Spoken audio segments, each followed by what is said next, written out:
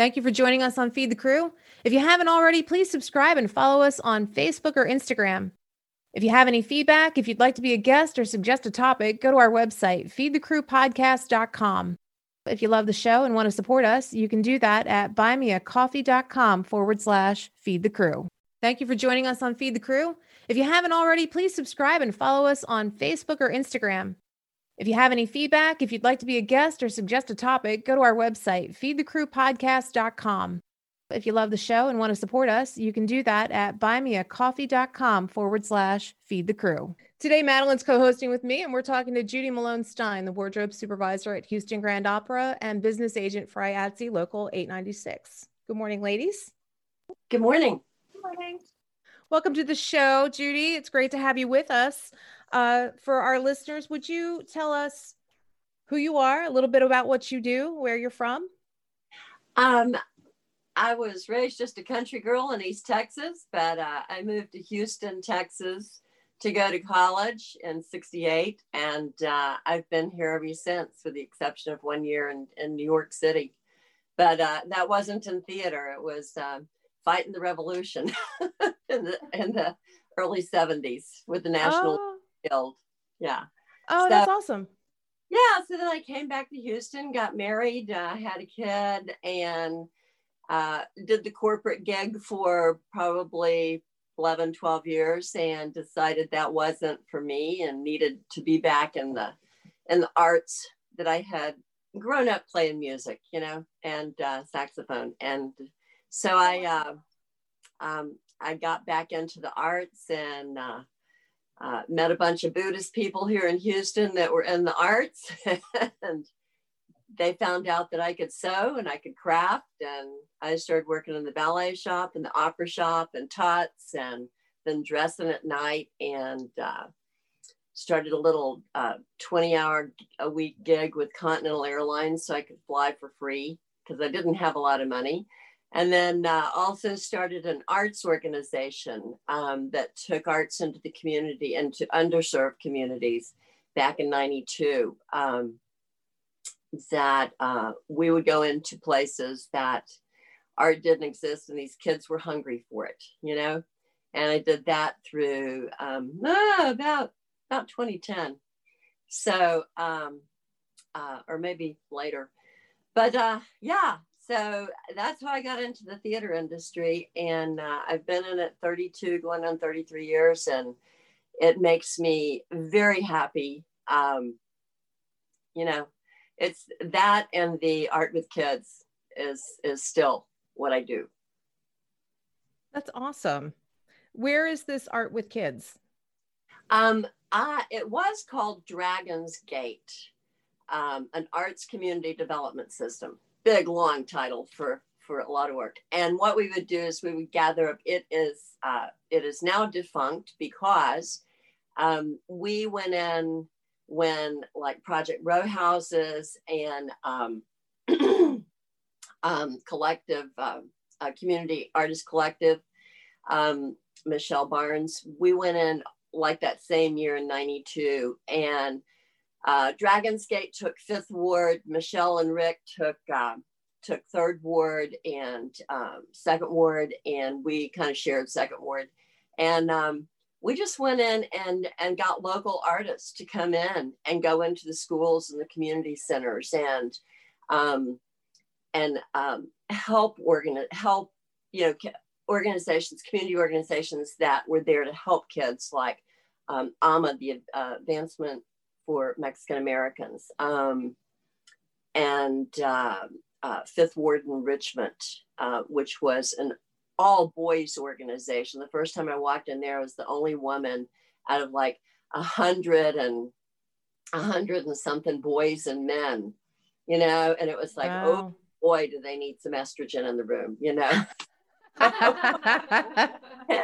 and as it turned out, it was a really great group to work with because they, the boys that I worked with, the one major consistency I found in all of them was a great love and respect of their mothers and their grandmothers.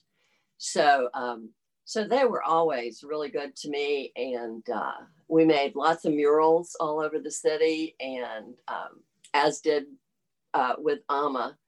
The first project we ever did was, and I started the organization with my Colombian artist friend, Bella Biblievich. And she's now a nurse on the front lines up in the Hudson River Valley. But we started a project with AMA with 18 girls who were getting out of gangs. And we actually sat down and talked with a gang, and it was very scary. It was facilitated by AMA. But, they just talked to us about killing people, all kinds of stuff. And it was, it was very scary. And this is like, and these poor girls, to go into a gang, you basically get gang raped in and gang raped out, when you go out. And so we were dealing with kids from ages 8 to 18. And we did this magnificent, huge mural that the Housing and Urban Development paid us to do on the Masterson YWCA, which is now gone. But it was 2 stories tall, and it was, I think, like 80 feet on one side and 30 feet on the other. And we were on the bayou, and it was tilty, and but it was a 2-year task, but we finished it and had a lot of local artists involved, and the 3 Monicas that made the Virgin de Guadalupe on the end of it, so it was. That sounds amazingly fulfilling for not only you, but for the people you were outreaching with. Well, it was fulfilling. It was also just very heart-wrenching to see the situation that some of these kids were in. But Absolutely. It was great to see them come out of it too. Like one of our kids, Quincy, he's the docent that you say hello to when you go into the Contemporary Arts Museum now. And he's been there. Nice. Yeah. And he's a great artist in his own right, but he's gone digital, he's into that. Anyway, Dragon's Gate was located in the Montrose area, above Cecil's Pub for like 18 years.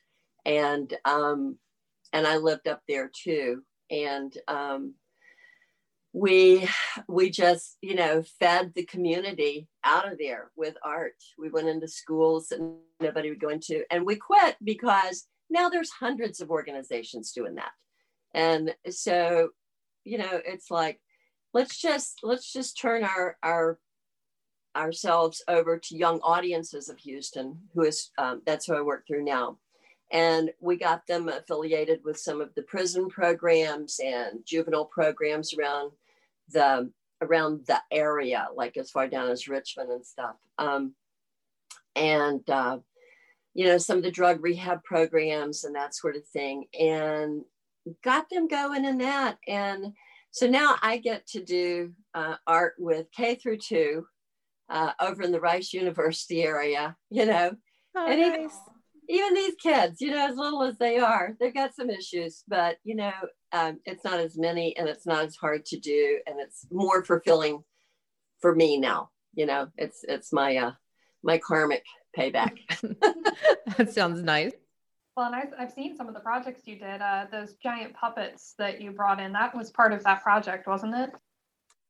No, that wasn't Dragon's Gate. That was my own interest of Mexican folk art. That's okay.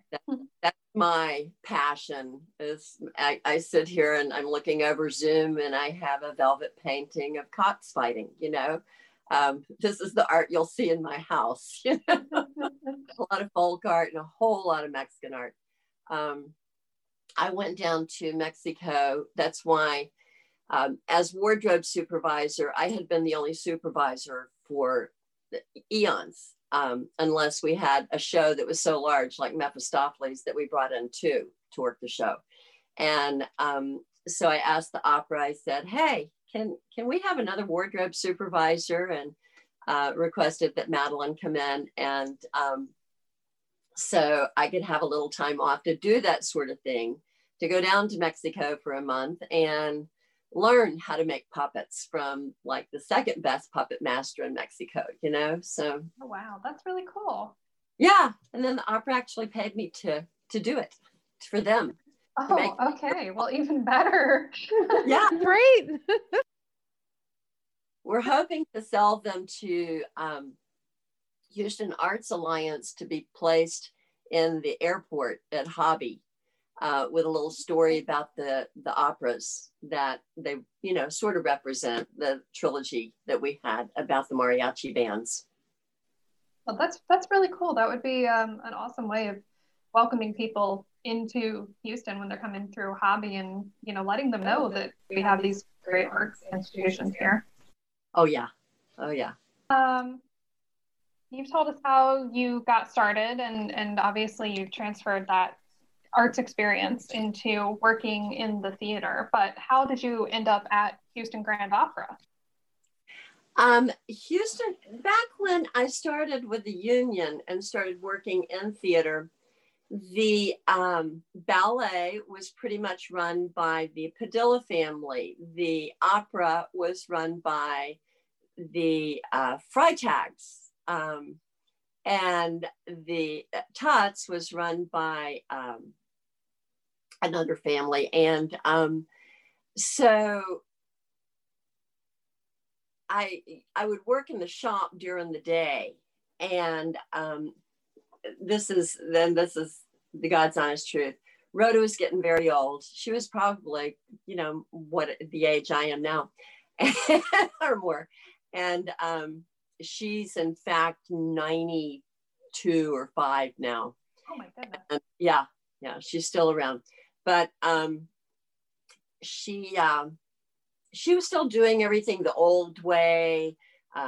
You know, Jill Folke had come in and she was a fabulous costumer, and Rhoda wasn't ready to, you know, let it go and let change happen. And so they put me in to do one Mozart piece over in the small theater during our Mozart series. And I did that one, and they just started working me in, you know, as wardrobe supervisor, and I think just kind of left her to do laundry and that sort of thing, until she finally, you know, decided it was time.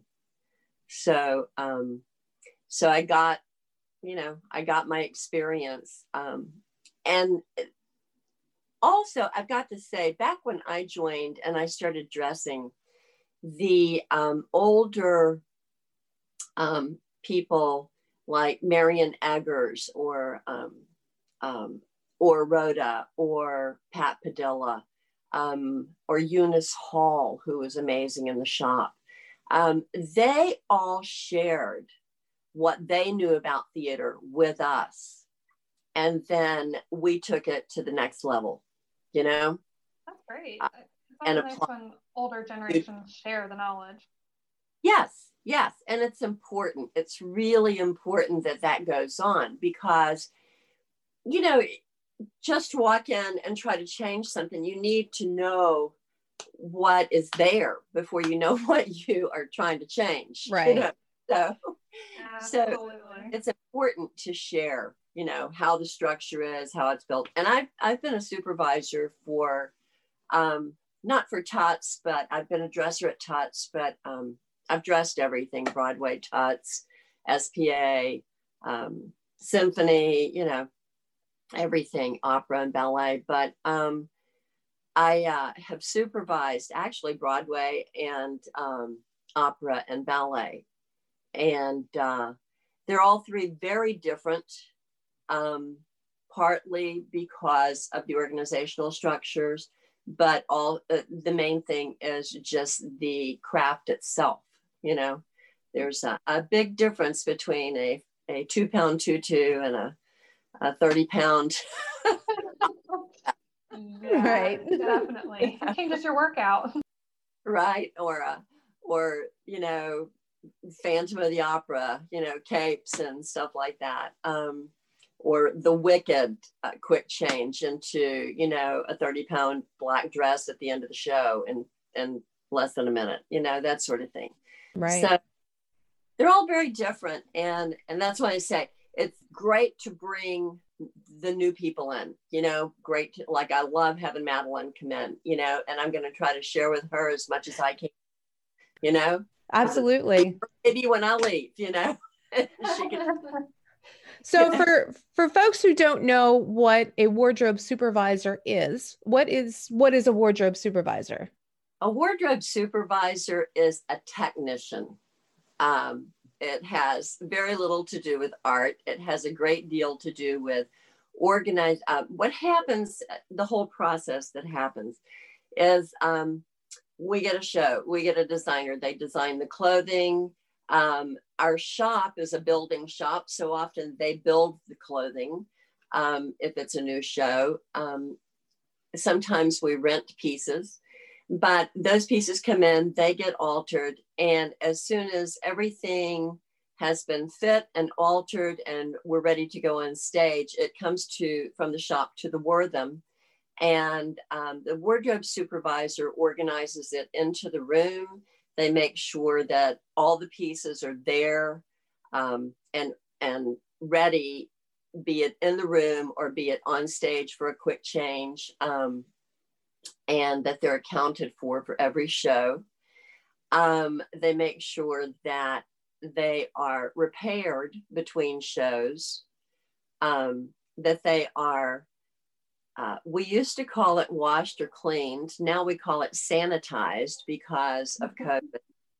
We literally have to go through bottles of Everclear to be able to sanitize everything.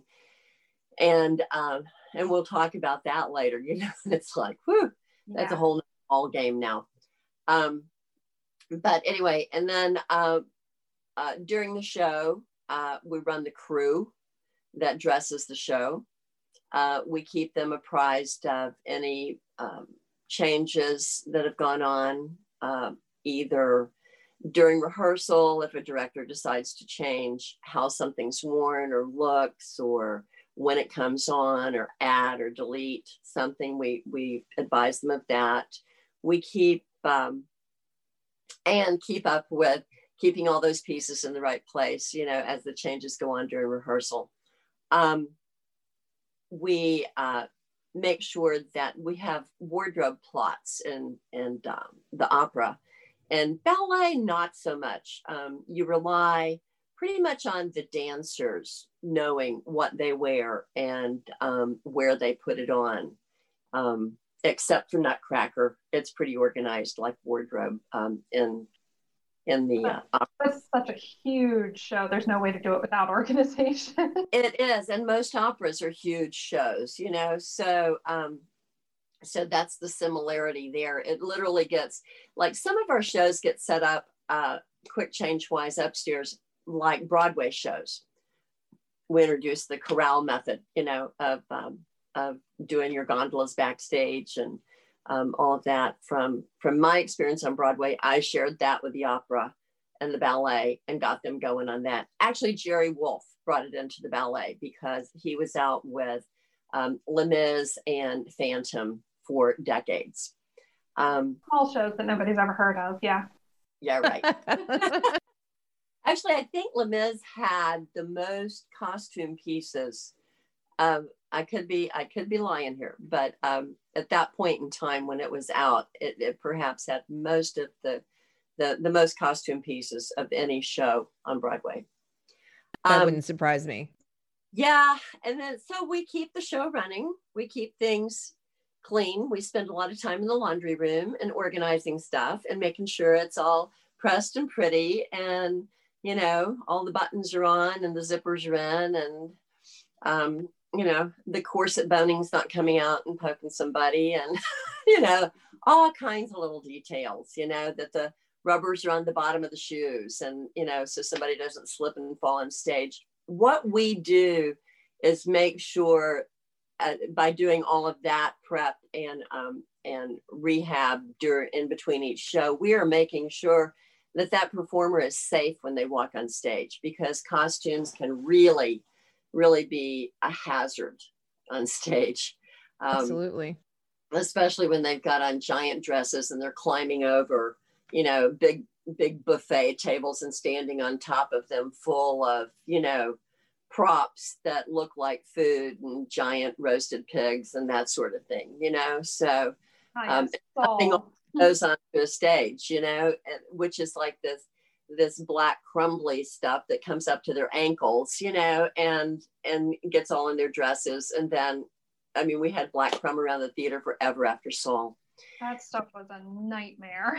It was.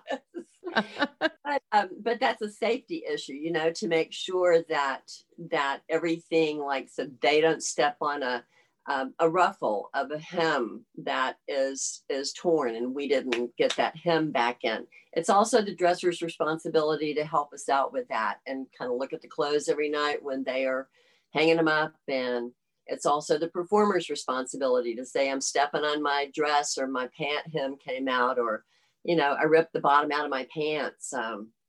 We get a lot of emergency repairs during shows, stuff like that with the men's clothes that fit more closely usually. So we do all that. Then when the show comes down, we clean the whole show, be delineating with the costume assistant what goes into dry cleaning, what goes into ozone, what goes into the laundry, washing machine, dryer, what goes into hand wash. And then, so that just destroys any organization we had for the show.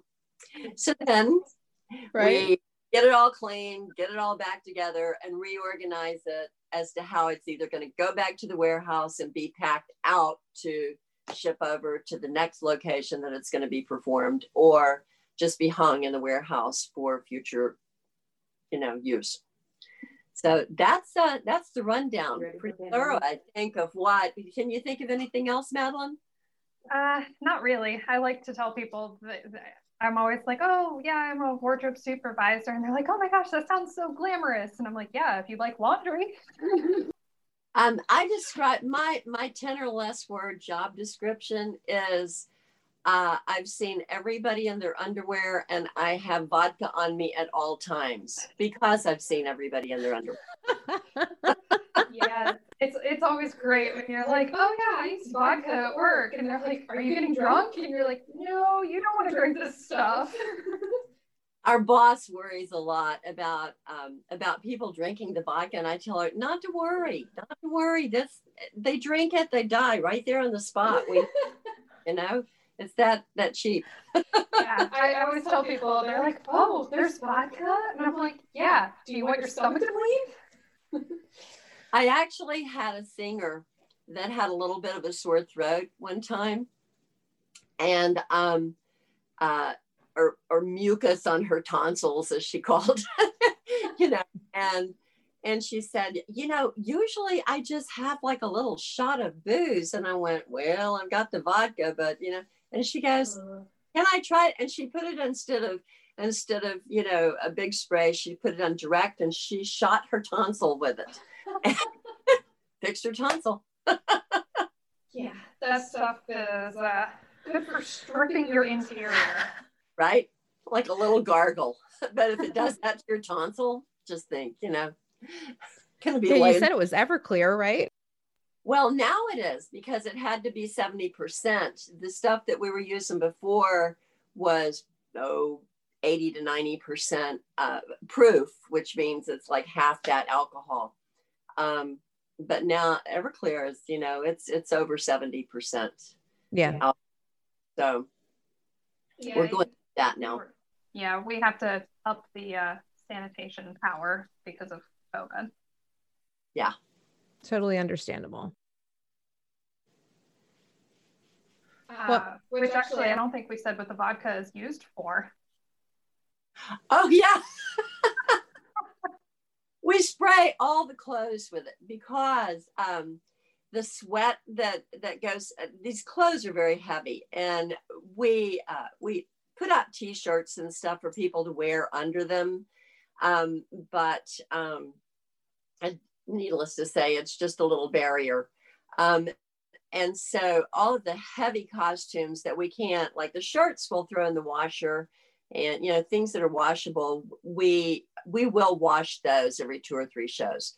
But unless we've got, in principles, we wash every show. But the heavier outer parts of the costume, we tend to get kind of stinky, and they tend to get kind of stinky in the pits and stuff. So we go through and we spray inside the clothing, and the vodka actually has this wonderful ability to take the odor and evaporate it into the air pretty good. Yeah, it's actually great. I tell people like, oh yeah, you have something you don't want to wash or your shoes smell at home, get yourself a really cheap bottle of vodka and put a spray top on it. Exactly. Works fabulous. What we're learning with the Everclear, which is so much stronger because it has to kill virus, and we spray so much more. We spray the outside of we spray every surface of the costume that we can get to, and leave it sit overnight.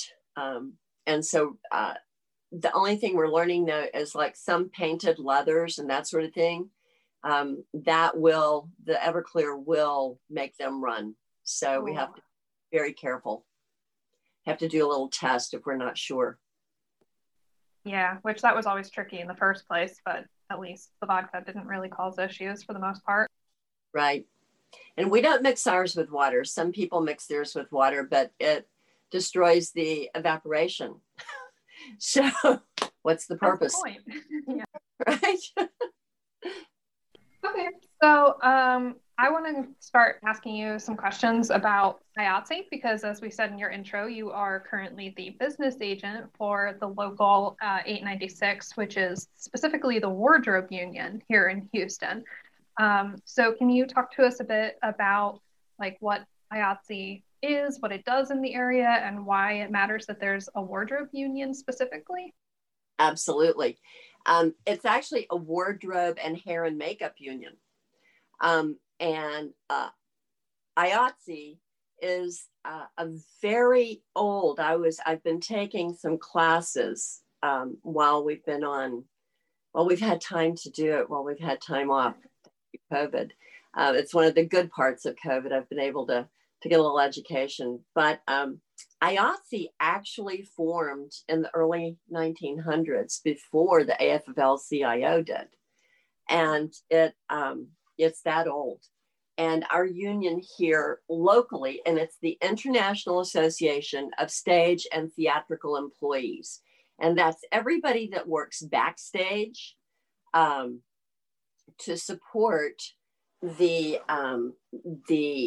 actors and performers and musicians that are front and on stage.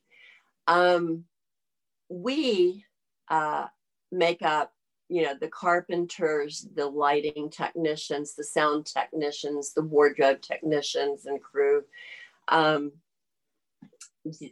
video people, and they're getting a lot of work now. Film, just any aspect that goes on behind the scenes. IATSE is that organization. It's international. We are local 896 here in Houston and Galveston. Mm-hmm. We represent both Houston and Galveston. There's the 1894 Grand Opera House in Galveston, which produces smaller shows because it's really the 1894 Opera House. It's really beautiful, and it has 300 seats, and it's got a tiny stage, but we could actually put the regular set from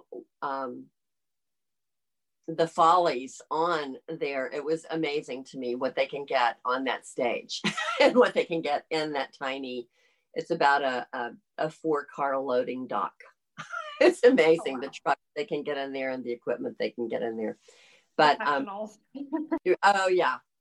And that's been run by an old Galveston family for years. And so So we do work down there every now and then if they get a larger Broadway show in. But most of their shows are small. We have contracts with Theater Under the Stars, and they're out of the Hobby Center. So we don't have a contract with the Hobby Center, but we do supply any crew that they need for any of the shows that they produce in that venue, in the small theater or the big theater, the Seraphim or the can't remember the name of the other one. The Hobby Center. We also have a contract with Society for the Performing Arts, and they do a few Broadway shows every year, coupled a few, and then they have speakers, ballet companies, dance companies, internationally and US. They have a variety, a total variety, and we have to really go in each time and figure out what's going on with that and help them, figure out what kind of crew is needed for the show, because it's not always specified when it comes in. We have contracts for the shop and dressing contracts with Houston Ballet. We provide all of their building and dressing needs and supervising needs. We have a contract with the opera.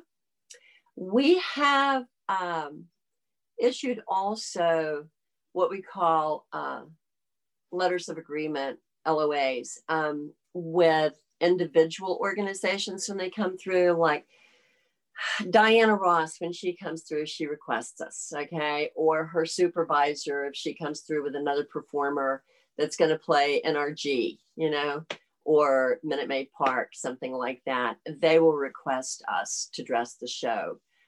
We've dressed Miley Cyrus and people like that at the rodeo, we have dressed performers who came in for the Astros gala.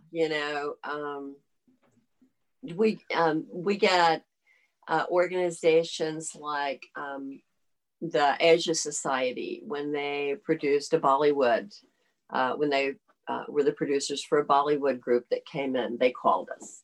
And sometimes we help out a non-union group called Upstage Center.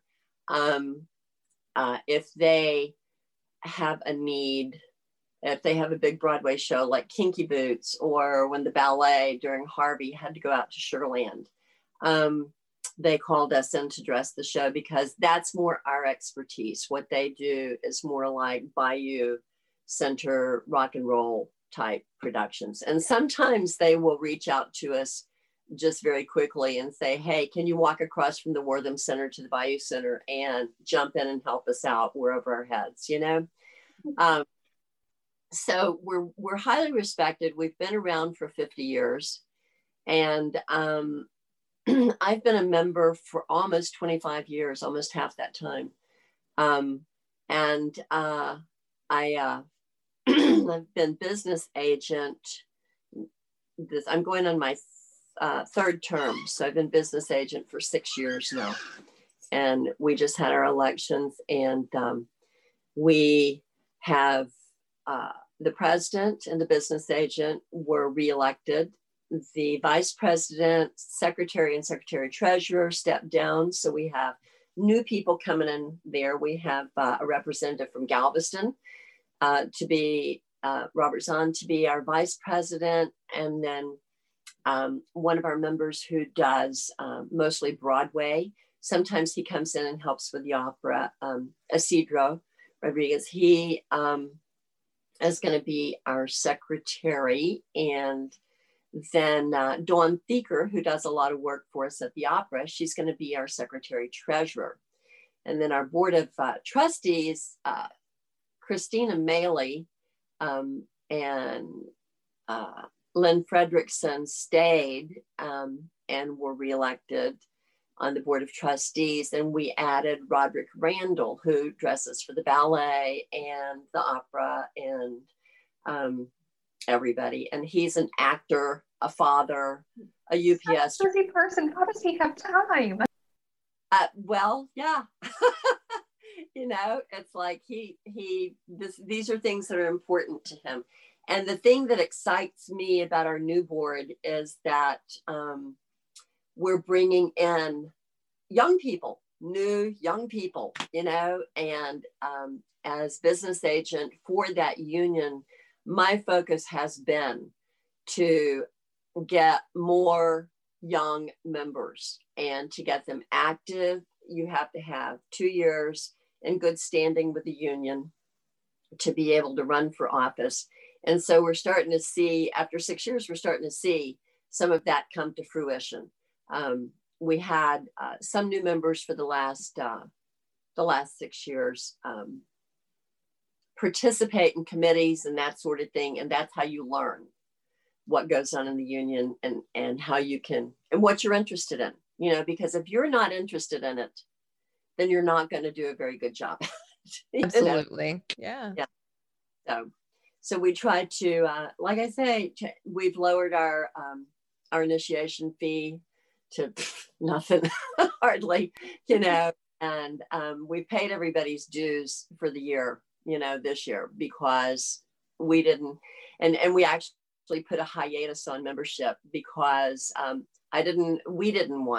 union didn't want people spending that $100 application fee to New York, you know, when we couldn't provide them work. And so I said, hold that thought, you know, we want you, just hold that thought, and we will just have like this, you know, kind of a cult thing, you know, just this mass influx and initiation after we can go back to work and I can call people. That's actually really great that you guys want it to be worth people's time and money to join up, and you're not just bringing people in when you can't actually give them any work. It's hard enough for people to, one of the things about doing union work, okay, is, or theater work for that matter, it's feast or famine, you know, and you really have to know how to manage your money in between or have more than one job going, you know, because it can be very much like gig work. It's not really gig work, it's seasonal work, but because you can depend on a certain season, you start working in a certain area, then you know what your schedule is going to be, and you start, you know, filling in your open parts of your schedule with other shows and that sort of thing. Also, availability, being available to work a show, because the shows might get filled higher up on the list. There's a seniority list for our calling house, and that's what I oversee, is the calling list. And so I have to go down that list when a show contacts me, and we have to go. I've actually started utilizing calling agents, and that way it gives me more time to sit and review the call and make sure it's correct than to actually do the business of calling them. And it also gives me time to keep an eye on our contracts and make sure they're being followed, which is the business of the business agent. So I'm sharing my work with other people, and also believe that it will help train other people to be able to take over that position in the future, you know? Absolutely. And what would you say to people, because as you said, there's a seniority list. So most people would then assume that pretty much only the top part of the list gets all of the shows. So what would you say to people who have that impression? Okay, that is somewhat true, but not completely true. The people we have 100 or so people on our list. About 70 of them have numbers, which means that you have worked at least 3 shows or 3 venues, and you have received a number which gives you a permanent spot on the active list. Now, a lot of the people that are higher up on that list they really don't work.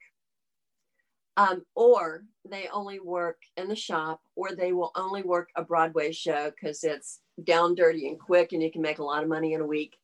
And they don't work a ballet because you only work 3 or 4 shows in a week. And I will say out loud, the ballet is the lowest paying in our industry here in Houston.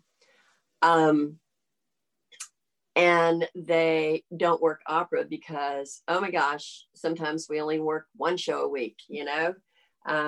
Sometimes we work 3 shows a week, you know, 3 or 4. So according to whether you're in rehearsal or not. But opera is one of the better paying, and it does have a loyalty bump to it, that if you have worked, I believe it's, listen to me quote the contract. I haven't looked at that in a while. I haven't had to call people in a while. But if you have worked, I think it's 6 or more shows with the opera, then you're considered a senior dresser. So you get paid a little bit more than a regular dresser. Well, and they probably have some loyalty too, because I know from personal experience, they're actually a really great company to work for as well. I'm a little biased, I will say, but I also will say they're the only company here in Houston that I see investing any time into what their working culture is about, and letting the board know that, and what having an EDI committee, and ensuring that there's some equity and some, diversity, and making sure that inequalities aren't running rampant, you know, in the opera. So I think they're really at the leadership of that. They are also one of the highest paying companies for us, and they have great concerns and take care of all of their people, not just their staff, and not just their performers, but also they have a great deal of respect for their unions. And at the end of the season, when COVID hit, they were the one organization that, including the union people that were working for them at the time, or worked for them regularly, they said, look, we're going to pay you half of what you would have made, you know, towards the end of the season, because you had no idea this was coming. We had no idea this was coming. We're not going to be spending the money. We budgeted it, and, you know, we can afford to do this. So we're going to pay, you know, those of you who don't have it in your contract, we're going to pay you anyway, you know? So, and they were the first one to come up and say that they weren't going to request a wage freeze, you know? Society for the Performing Arts signed a brand new contract and an increase with us, you know? The ballet went with the wage freeze. Broadway still hasn't settled with us, you know? So we're still working on that. Tots didn't request a wage freeze, you know? So those are good. I'm sorry, I got a little off track there. No, it's fine. I'm the one who sidetracked you. But back to the call list. So yes, people will take various calls up on the top of the list. And sometimes, I mean, I never really can quite, you know, get a pulse on it completely. But people, like, when you get down to about the 40s or the 50s, you know, in the numbering system of seniority, that's when availability, if you're down below that number, that's when availability starts to really come into play. If you are able to take most any call that comes along and able to work your schedule around it, then, or you're able to jump in and fill in on a call on a regular basis, you know, because sometimes we have people who get sick, or, you know, have a child that gets sick or whatever, that we have to replace for a night or two. And if you can fill in those positions quickly, like literally within an hour or something, you know, like I'm going to call you and say, hey, then you become someone who is viewed as dependable and able to work and has the ability to jump in and do most any kind of show. And then those calls will start opening up to you more. And it's not that you're chosen, it's just that you are available. That's all it amounts to. And then the more you work, the more you get into a niche of working on in certain venues. And like at the opera, we do accept requests from the artist because of we don't do that with Broadway.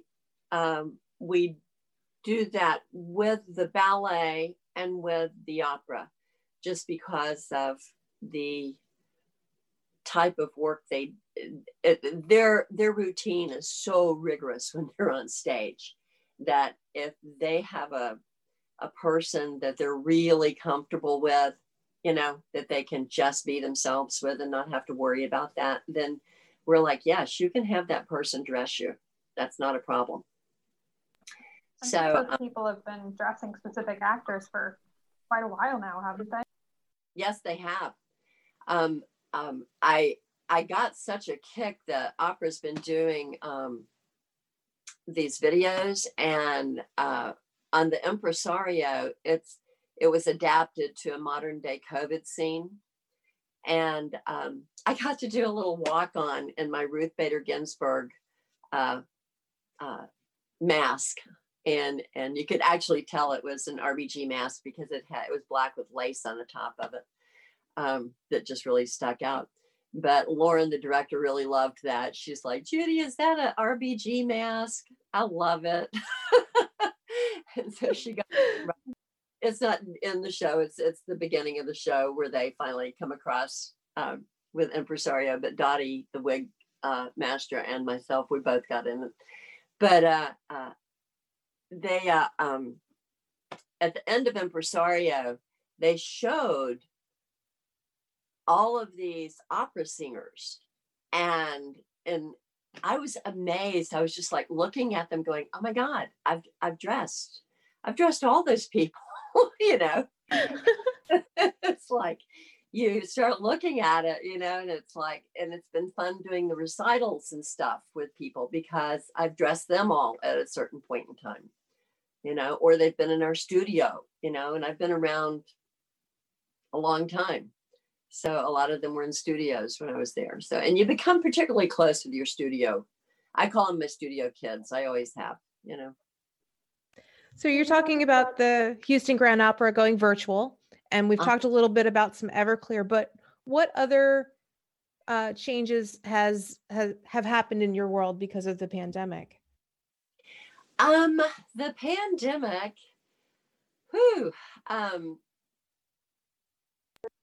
work-wise, it's just phenomenal the way we do things. I've worked from a union standpoint on Zoom, helping develop a safety plan to go back to work with each organization that we do business with,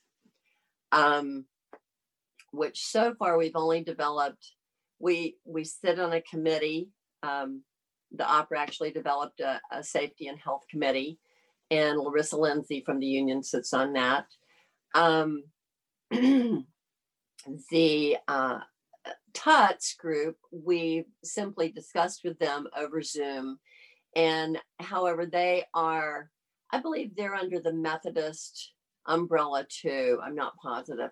But Methodist Hospital has been the epidemiology group here in Houston that has just been a force in helping us and the sports teams create a safe return to work. Because under OSHA standards, the employer is required to provide us a safe working condition. Right. And that they have to provide us all the PPE. We have to wear masks. We have to wear a face shield. I even wear a little Shimada type cover with pockets over it to cover my, and I wear my apron behind me with just few minimal things in it that I know which pocket they're in, and I can just reach back and get them blindly. And I try to cover up a bit to, and keep a spray bottle in my pocket so that I can spray my hands in case I have to go from one performer to the next rapidly. But that way I can take that Shimada off at the end of the day. I can throw it in the wash, my apron's been behind me. I just lay it on the desk and spray it real good, or hang it up and spray it real good, wipe my mask. And well, we get a new mask every day because after you've had one of those on for a few hours, they're a little soggy. Yeah, a little yucky. Yeah. So, but the face shields, we reuse those. So we clean those off every day and hang them to dry at night. And just, I mean, it is very surprising that after you've completed, anywhere from an 8 to 10 hour day, or a 6 to 10 hour day for that matter, even with an hour lunch break, where you have taken your PPE off and not sprayed your hands for the first time in hours, and just washed them with soap and put some lotion on them. It's like the just the relief of taking all of that off is, everybody just wants to run outside, and go, it's, yeah. But we have, it's all set up backstage with the safety stuff that we've developed through IATSE and the local organizations that we are developing. It's all set up where you have your own chair, you have your own space. There's only certain places you can go in the theater that you're allowed. There's only certain people that you have direct contact with.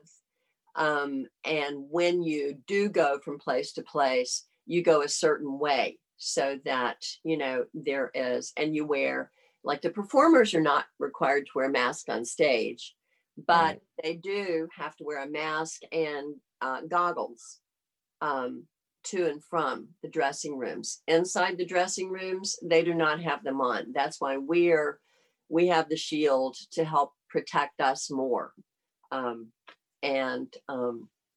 We're up close and personal with them, Sure.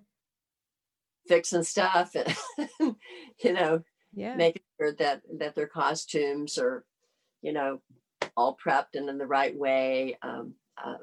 Continuity for film. Right. And find myself sitting back taking pictures, like when they stop, just click a picture with my camera, on my phone to make sure I know exactly what they looked like, Right. Back up again, we know. But then personally, it's been it's been a blessing and a curse. The bad part has been, because of my age and because of COVID, I have, and it's not just COVID, but I think it's associated with COVID, and that people are just getting a little crazier out there on the streets. And I have lost 9 people. They have died, and my 21-year-old cat. Oh my goodness. Oh my goodness. Yeah. So my saving grace has been yard work and getting stuff organized in my house. I've been in this house 3 years. I still had not unpacked boxes from 6 years.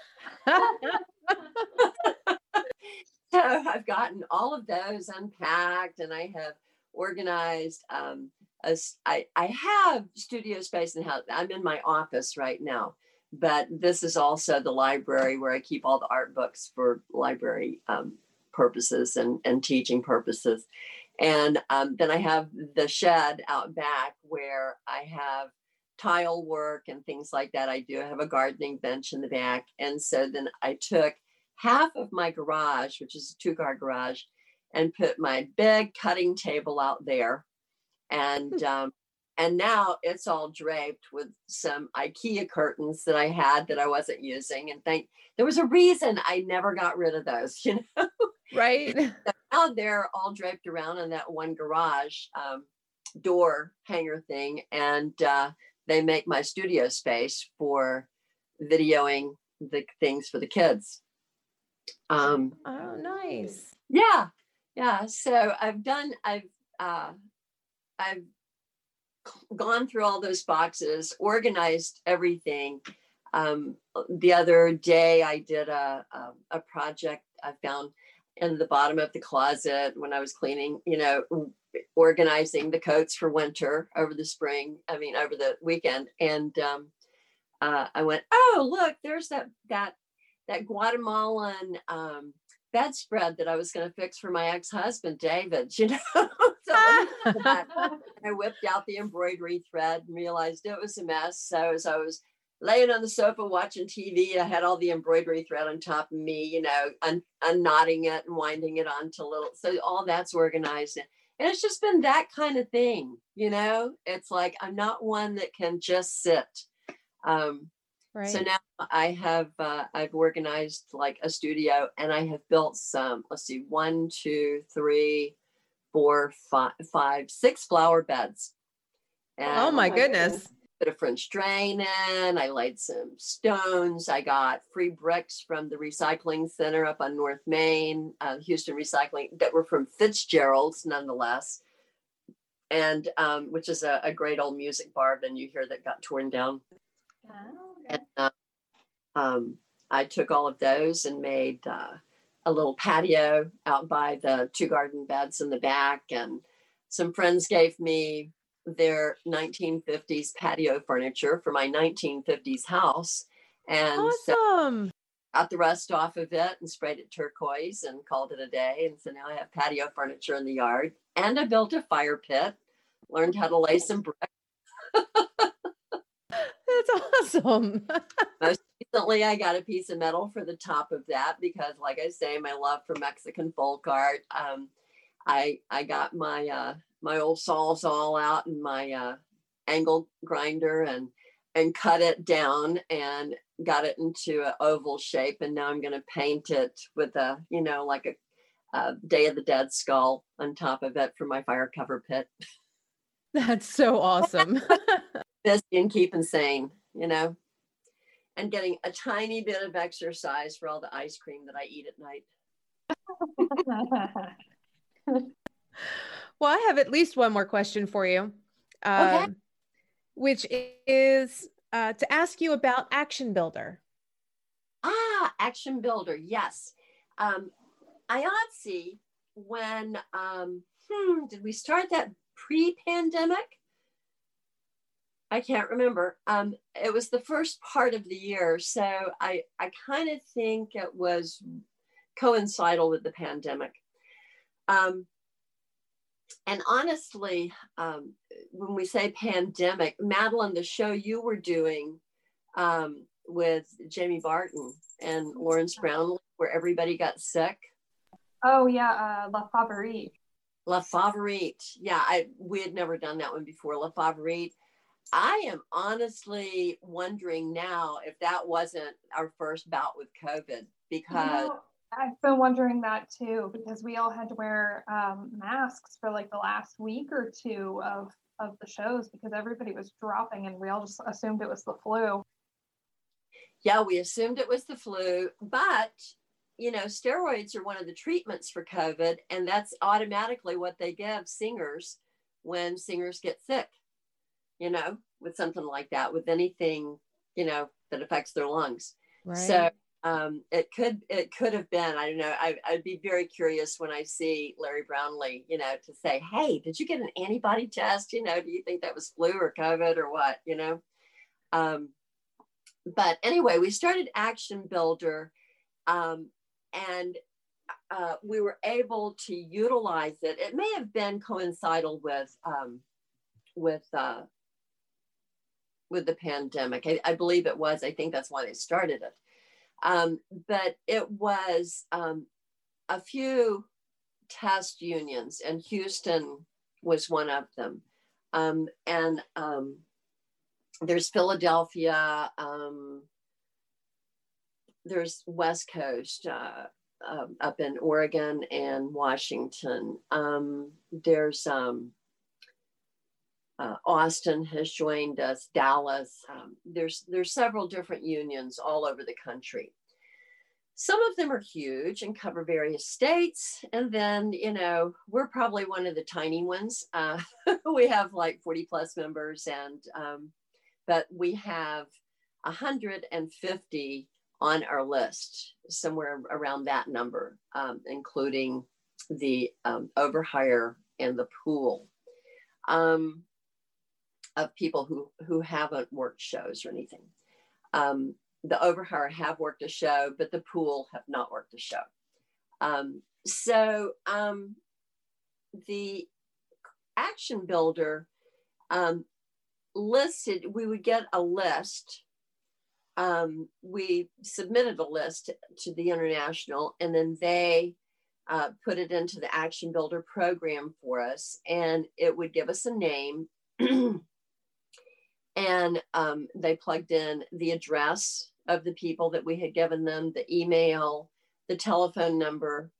And so it was a way, an organized way for us to have a list of people that we, of our, not just our members, but people who worked in our area, so that we could divide it up amongst a group of us in our various unions and start contacting these people and saying, hey, how are you doing? Is there, you know, did you file for unemployment? It's been very difficult. We know some tricks on how to get through that unemployment, you know, line, and these are some numbers that you can call. And when you fill out certain things, be sure and check the pandemic box so that you get the extra money. Be sure, and you know, so we were able to help people get their unemployment more effectively. Then we also were able to help people who needed food. You know, it's like we made sure that we had a list of where food was being given out every day, you know, and published that on our 896 website. So you could go there anytime and find out on a weekly basis, you know, what was going on with giving away food, because after the unemployment started to dwindle, people were becoming, you know, it was a toss up whether you'd pay a bill or buy food. Yeah. So, yeah. So they were being put into that position for the first time, but for a lot of them, the first time. And they found that, you know, there were so many emotions tied up with it. But because we had Action Builder, they had actually somebody that they could call, that they weren't, maybe it was somebody they knew really well that they worked with, you know, and talked to at work a lot and became friends with. Or maybe it was somebody that they were just getting to know, but they felt like they could share that information with, you know, and that person was there to give them a hand, to, you know, to give them a shoulder to lean on, you know. This sounds like such a great program. Well, it is. It truly is. And it's, we have, we also, through that program, like I say, we categorized people into, are you an activist, or you just don't want to be bothered? That's okay. You know, we're not going to bug you, you know, or do you have a situation that we can help you with? That would be critical. Or like one of our dressers, Rob Babbitt, his mom, you know, right at the beginning of the pandemic, got cancer. She's 94, had surgery to remove part of it. They found out it was metastasized, and she's been at home in hospice since then. And he's been taking care of her, you know, him and his brother. And Rob. Yeah. You know, but he, I've been, keeping in touch with him because I've known Rob for 40 years. So, not that he's that old, he's barely that old. He's an old dancer, choreographer, director, stage manager. I mean, he's done it all, dressed. He's an amazing dresser. Actually, we should see if we can get him on because I know he has some cool stories. Oh, you know what? He doesn't have any capability with the computer or anything. Okay. It would be amazing if you could, even do a picture of him and if he had time to talk on the phone, but he doesn't really have a lot of time since he's taking care of his mom. Yeah. But I don't know. I get an hour out of him on the phone every now and then. You could probably do a phone picture thing with him. And that would be nice. I think it'd be a great distraction for him too. And we've heard that from another friend of mine on the East Coast who's going through something similar.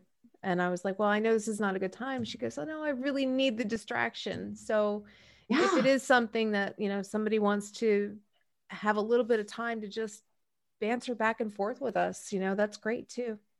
Rob would be terrific. He would be absolutely terrific. If you want, Madeline, I'll approach him on it and give him your number and everything. Yeah, that would be great. Cause as you're talking about it, I'm like, oh yeah, I've heard some of his stories and they are wild. He's a great storyteller too. Yeah. And he's dressed everybody. And he remembers every little detail of dressing.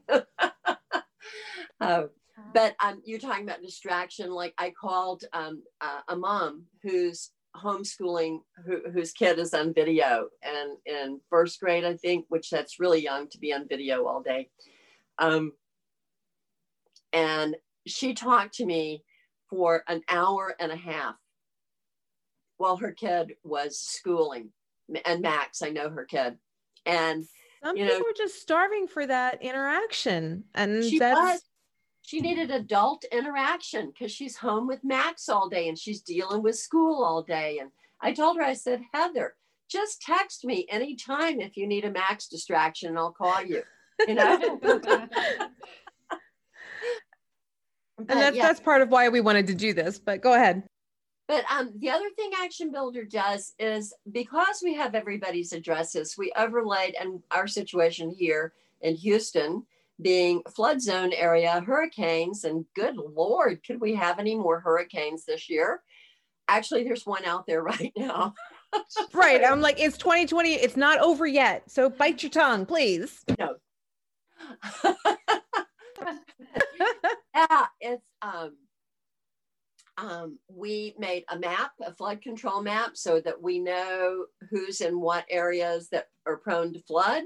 So when we'd hear there was a hurricane coming, we'd say, hey, how you doing? Are you okay? Do you need, anything that we can get over there before it floods, whatever. And people would take time to do that. We just tried to I started calling it like, just a big old phone tree, because some people were a little leery of connecting and giving information and that sort of thing. And it's like, no, nobody's trying to do anything. It's just like, it's just a big old, if you think about a phone tree, like, I don't know, like how you grew up, but if you grew up like in a church with a Sunday school and all that kind of stuff, exactly, or the ladies organizations, when my mom was young, it's like they had their phone trees, or the soccer moms or the, scouting. Yeah. The scouting, it's like, that's all it is. It's just a big old phone tree. And the activists, then we could get them involved. The people who were active, we got involved in calling the senators, going to city council, and, getting them to hear us. Yeah. You really don't know how much they hear you. But I had an experience where we went down to the GRB. The mayor was going to speak about the new ventilation system they were putting in the GRB and hope for going back to conventions and stuff there, right after the first of the year. And so we said, okay, it's an opportunity to roll our cases out. And the city did red lights on the theater district, and which was an interesting color choice. But they did that. And probably, I don't know. The red lights were because of the red alert. Yeah, red alert. And right. So did it on that day and designated for Houston. And we rolled them from the GRB, and there were probably, I don't know, 75 or 100 of us out there. It was a big, long line. And the mayor was just across from Barb and Lisa and I, and he came over and he started talking to us. And I said, I introduced myself, told him my name, what union I was with, and which I had said many times on city council telephone.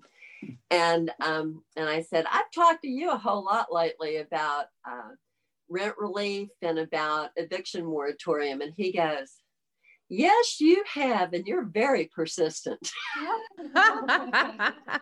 Remember, you do listen to, and so we've done that with our state senators. They've been very helpful getting people who can't get through to unemployment. They put their name on a list and give it to unemployment. And by golly, you can get in and talk to somebody on a phone. And we've done it federally. We've done some drive-bys for Ted Cruz and John Cornyn, but that has been very productive. But at least we made ourselves known, to them. Yep, absolutely.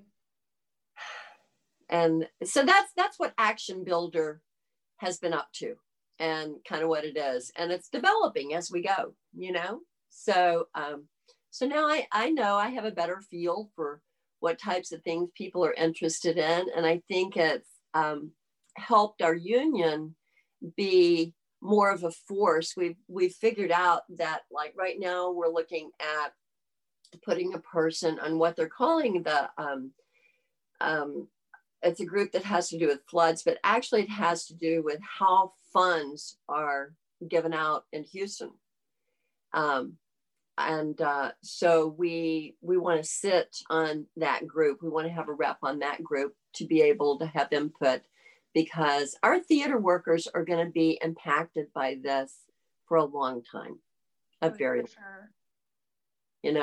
And I'm telling you, this month is going to be disastrous.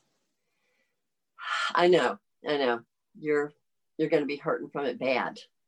One of the things that Mike Eisner with 51 thought about, and that was the Toys for Tots, And so he just got voted in as vice president, because the vice president of 51 was one of the first people to pass with COVID when we first started this program. So the Action Builder thing. But so Mike Eisner got voted in as vice president, and first thing he's going to do is Toys for Tots, and we're putting it out to all of our members and just having them deliver the toys to one of the local houses for one of the Action Builder people, right? And then they can all bring them in. Then you'll have 4 or 5 people instead of 100 people, Right. Then 4 or 5 people bringing all these toys into the Union Hall, to limit contact and that sort of thing. Right. On the 12th. So, yeah, it's. This has been an absolutely fascinating conversation. I am so glad that we did this with you. We've learned so much about our community and the activism, and Judy, you've just been a force and a leader here in Houston. I'm so impressed and so glad that you came on the show with us. Houston's an easy city to work in. It's ready. It's got its hands out, just going, hey, come do something. It's really easy. I really appreciate what you all are doing. I think it's an amazing thing, Ruth, and I love working with Madeline at the opera. She's such a breath of fresh air.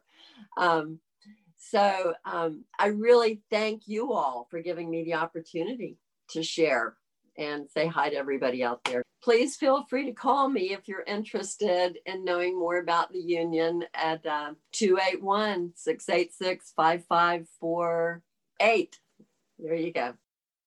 Thanks for listening, everybody. Don't forget to hit subscribe. Check out our website at feedthecrewpodcast.com for more information, as well as links to all of our episodes, bulletins, and social media. When you're hungry for inspiration, information, friends, and laughter, join us. Join us On Feed the Crew. Thanks for listening, everybody. Don't forget to hit subscribe. Check out our website at feedthecrewpodcast.com for more information, as well as links to all of our episodes, bulletins, and social media. When you're hungry for inspiration, information, friends, and laughter, join us. Join us join us on Feed the Crew.